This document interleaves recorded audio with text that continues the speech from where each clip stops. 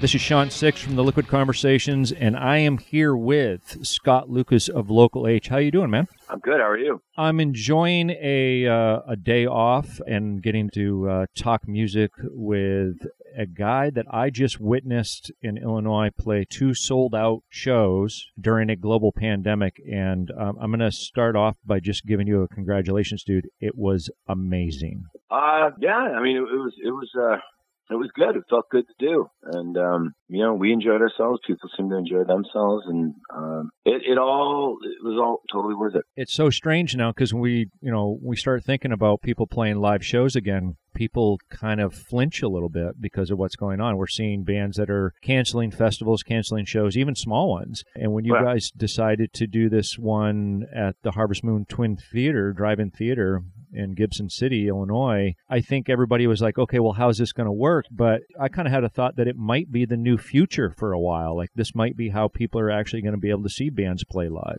Yeah, I think you're right. I think once drive-in movie theaters started opening up and showing movies and people went and, and it was like, oh, yeah, this is the way to do this. Right away, it was like, oh, we should do shows like this. So, I think you're going to be seeing a lot more. And I think you're going to be seeing just bigger productions and festivals at these kind of things. Right.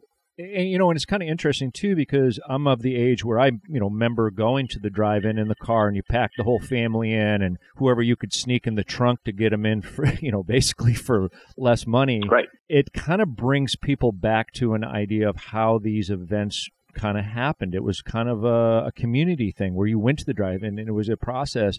And now, you think about how shows were back then, too, compared to how they were, say, last year.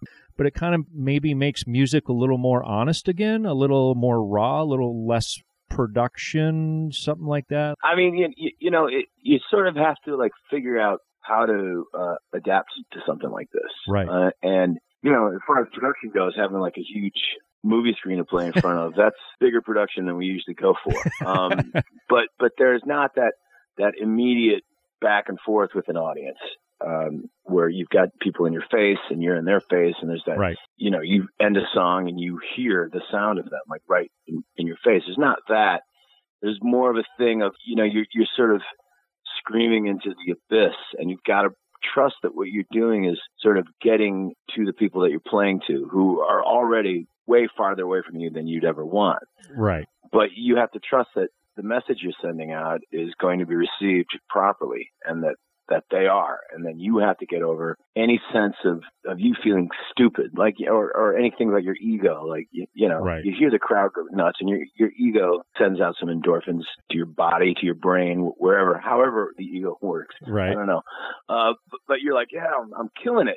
So you have to let go of that part of playing live and you've just got to give everything you've got and just trust that you're doing the right thing. Right. And it's kind of interesting that you put it that way about the ego. And Nick Huffman from the Looney Bin in Bradley helped obviously organize this event. And we were having a conversation about how the industry, as far as music, with everything being shut down and shows being canceled and festivals and tours and all that stuff, it kind of was like somebody doing a hard reboot on a computer, like holding the button in until everything shut off. And like you said, you have to adapt to it. You kind of have to get over some of those things that maybe you did before that, you didn't really realize you were doing them. Now it's kind of like, like you said, getting up on a stage and you're 30 feet away from the closest person and you're like, are they getting it? Are they understanding? Right. But I mean, we've sort of been doing that for the past few months when we've been doing live streams from our practice. You've got to it's a new model. You either don't do anything and you wait till the model goes back to what you're used to and what you as a person, a performer demands. Like, this is the way I do it. And if it's not this way, then screw it. I don't want to do it. You get all these people like, well, if this is the new normal, well, I don't want to do it. It's like, well, guess what? I do. Yeah. And, if this is the new normal, I'll figure out a way to do this. And people, they'll realize the reason this has to happen and they'll go with it. And if you can't adapt and if you can't, figure out a way to connect with people, another way, then fuck you, you know? Yeah, So, you're going to be dead in the water. I mean, that's the thing. yeah, you know, and plus, again, it just goes to that ego thing where it's just like, well, this isn't the way I do it. And it's like, okay, all right, we'll see you later. Maybe in 2 years. Maybe not. Let me know how you can pay your mortgage afterwards. Yeah. Yeah, well, you know, some of those people don't have to worry about that. And there's a lot of, you know, you come to me type of attitude in musicians.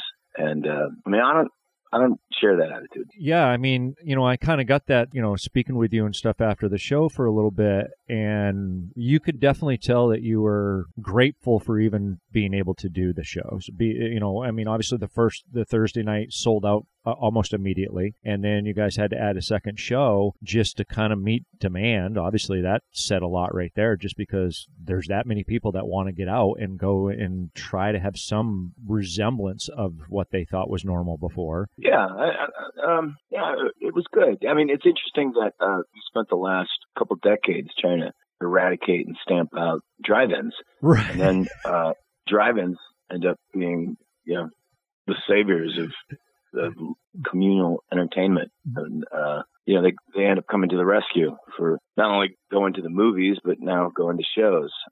Right, drive-ins are saving the music industry. It's interesting that the drive-in was. We really didn't appreciate the drive-in. Well, you know, and that was kind of going to be another part of the conversation I wanted to talk to you about. For you, having these two shows at a drive-in also kind of fulfilled two loves that you have. One, obviously, for playing live and playing music, but also you're a huge movie buff. Yeah. After Nick telling me about that ahead of time and watching the clips, I'm sitting there, I'm thinking, I've seen, I think, probably a good chunk of those movies, too. Maybe that says something about my age because some of them were older. Maybe it was lost on some of the people that were in the crowd. But, you know, it was great because you had them choreographed to a certain extent to what you guys were playing for songs. And, you know, you definitely put some effort into the artistic aspect of, instead of just playing random clips of movies behind you, you kind of tried to make it look like it all went together, too. Yeah, well, I am a big movie fan, and I love drive-ins. Like, drive-ins are kind of my favorite way to see a movie. It's not an ideal way to see a movie. You know, you've got cars going in and out, and right. People don't always know when to turn the lights off. You know, sometimes they're not really interested in framing the movie as right. perfectly as you would at an art house theater. Right. And the sound isn't always what it should be. Although now that, you know, they can just do FM, it's kind of not bad. Right. But still, there's just something about it. And there's a lot of nostalgia for me. And so putting together those movies I picked movies that I tried to, like, sort of sum up drive-in movies. You know, a lot of movies with cars. Right. And, you know, weird horror movies like Phantasm and stuff. But, right. You know, you try to sort of choreograph to stuff like that as much as possible, but we don't really play shows like that. So right. Our shows aren't really choreographed. But what I find is when you put a bunch of movie clips together that are good, that sort of fit together in an overall theme, you know, these movies are made by people who know what they're doing. And, you know, these editors, you can kind of do anything to what these editors are doing, and It's going to work. You know, they're talented people, and they know how film cuts together, and that you can sit there and watch and go, oh, it's like it was perfectly made for you, and it works. You know, their stuff can play along to anything. You can play any kind of music, and it'll be great. I mean, obviously, music and movies have such a long-standing connection anyway because of soundtracks, certain songs that go along with movies. But you know, most of the time, those people are cutting to music anyway. Right. So, you know, and right there, it's like they're cutting on a beat, and you know, even if it's like classical based type of theme music, that there's still a rhythm to what they're doing, and it always works. I find that almost no matter what we use when we do something like that, it works. It's kind of interesting to me because you having a love for movies and obviously maybe stuff that's a little more off the beaten path, or, you know, like you said, you know, the B horror movies or what have you. Is this something that you envisioned in your mind doing years back? You know, I mean, obviously the pandemic and the shutdown and so on and so forth kind of maybe forced people's hands to do certain things. But is this something that you maybe had thought about years ago, saying, I wish we could do something like that? You know, I've always wanted to do a show at a drive-in. But I never really put a whole lot of thought into it because I just kind of never thought it would happen. Right. I mean, we have played shows before, usually New Year's Eve shows where we'll come up with a theme. Right. And some years it's been, Stanley Kubrick type of stuff. Say right. If it was 2001, we just do a bunch of space type of songs with space movies playing behind us. Or right. one year we did a whole Mad Max thing. Nice. I mean, we've done stuff like this before based around showing movie clips behind us. Right. So we're kind of ready for that part. Obviously it wasn't in a large scale like where you would have 5 acre field. Yeah. It was always in a club with a movie screen set up behind us. Now, I've had a conversation with a few artists and a few people that were involved in the music industry about releasing new music or releasing new albums during this period of time. And obviously there's a big focus on people doing live streaming and online performances and, Q&As and trying to interact with the fans as best as you could digitally. You guys recently released some stuff on Lifers. Was that kind of something that maybe you were kind of hesitant about doing because of the shutdown, or because you didn't want it kind of get sucked up in the wash, or? Not really. I think it was, we have postponed and pushed back a record before, right. And that was because of 9/11. And we pushed a record back to the next year because the idea was that nobody wants to listen to new music, no one wants to go see bands. And I'm not sure if that was true. And I felt like, we had to cancel the tour, and then we had to cancel the tour again. Right. But at the time when we were going to go out again, and it was going to be for the record, we knew we had to cancel that. But we also knew that people were going to be home. And we figured, we're not going to be able to do the thing that we always do when a record comes out. We put a record out and we go on tour. We knew we weren't going to be able to do that. But we did know that we were ready for the record to come out. And, people were home. I felt right. like people needed something to do. And also, we needed something to do. And doing interviews about the record or making socially distanced videos for the record, all that kind of stuff gave us something to do and kept us going. So there was never really a thought about postponing it. And I understand what some people have. Right. And I think it has to do with sort of that cycle. You put the record out and you go on tour and you promote it. But no, sometimes bands put out records and they don't go out for it. Now, this is a different reason why, but, we're kind of doing that. That's what happens. I think that's kind of an interesting point about it gave you something to do. Creative people can't sit cooped up for very long. They have to have some sort of outlet somehow or another. And yeah, you guys getting a chance to do something not only for yourselves, but also for the fans. I think that's more than reasonable to think that, okay, now's the good time because, they're home, they're waiting. They want to get out and listen to music as much as, you want to get out and play it. Yes. Exactly. From a business standpoint, you've got a captive audience. And this record has done, in a lot of ways, better than any record in my recent memory. It's certainly charted higher than any of our records. So, it's worked out.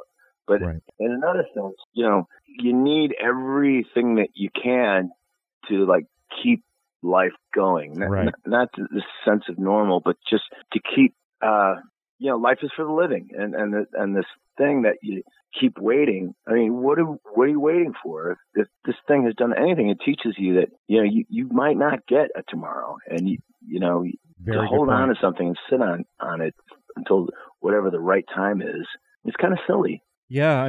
Even for me traveling from Boston out to Chicago to come down, some people are like, well, you can just do interviews from home. And I'm like, that's true. But also, too, I can't sit around on my hands all this time waiting, like you said, having someone come to me. I have to adapt as well. So, putting up with a little inconvenience of putting a mask on and riding on a plane for, 2.5, 3 hours, and then walking around with a mask in public. You get out of the house. Yeah. There's a lot of reasons that people tell themselves not to do things. Right. In the end, you either do it or you don't, and that's it, and that's all your life is. It's things you either do or you don't do, and you're not going to get another shot. No, it's if you don't take your chance, you're not gonna. All you're going to do is regret not actually swinging for the fence. So yeah, Scott, to kind of finish things off, what's next? I mean, are you guys looking at potentially doing more of these drive-in theater shows, these outdoor shows? I mean, keeping the wheels still moving? What is next? I mean, what more do they have coming down the pike for us? I mean, I can't wait till November. Right. So let's see what a shit show that's going to be. But yeah, I think for the time being, the focus is on trying to do as many of these outdoor drive-in type of shows as possible. We've got a few that we're looking at, and we've got one that looks like it's actually really going to happen in the beginning of August.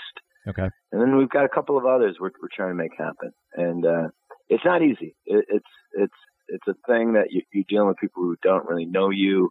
This one was a lot easier in that respect because somehow, somewhere down the line, down the chain, somebody knew somebody. Right. So it's a question of we knew somebody, and then they knew somebody, and then they knew somebody. So that helped, and that made the whole thing a lot easier for us. But yeah, we've got a few things that are looking good, and that's what we're working on. Do you anticipate playing another 3-hour set when you do these? Because I mean, this was the thing that kind of blew me away. You guys played forever. I felt like I was at a stadium show for like Bruce Springsteen or something, playing 3 hours. I'm like, holy cow. I'm like, how are they going to actually be able to swing this? That was sort of the idea. It was like, we could sort of do this like sort of a cross between like a 3-hour Zeppelin show. Right. We had that bit where we would play an acoustic set in the middle of it, but it was also sort of that Pink Floyd movie, Live at Pompeii, where they play in this Roman Colosseum and nobody's there. So it was sort of a combination of those two ideas. But it was also just based on the fact that, and I know the theater that we played at doesn't do this, but usually when you go to a drive-in, it's at least a double feature. Of course. And so I didn't want to have people drive all this way to like see an hour and a half show and then have to go home. So the idea was to have, at least as long as it would be for a double feature. I mean, I was worried about you guys in the heat. I'm like, holy hell, these guys are going to drop by the time they end of their set. No, see, that's the thing.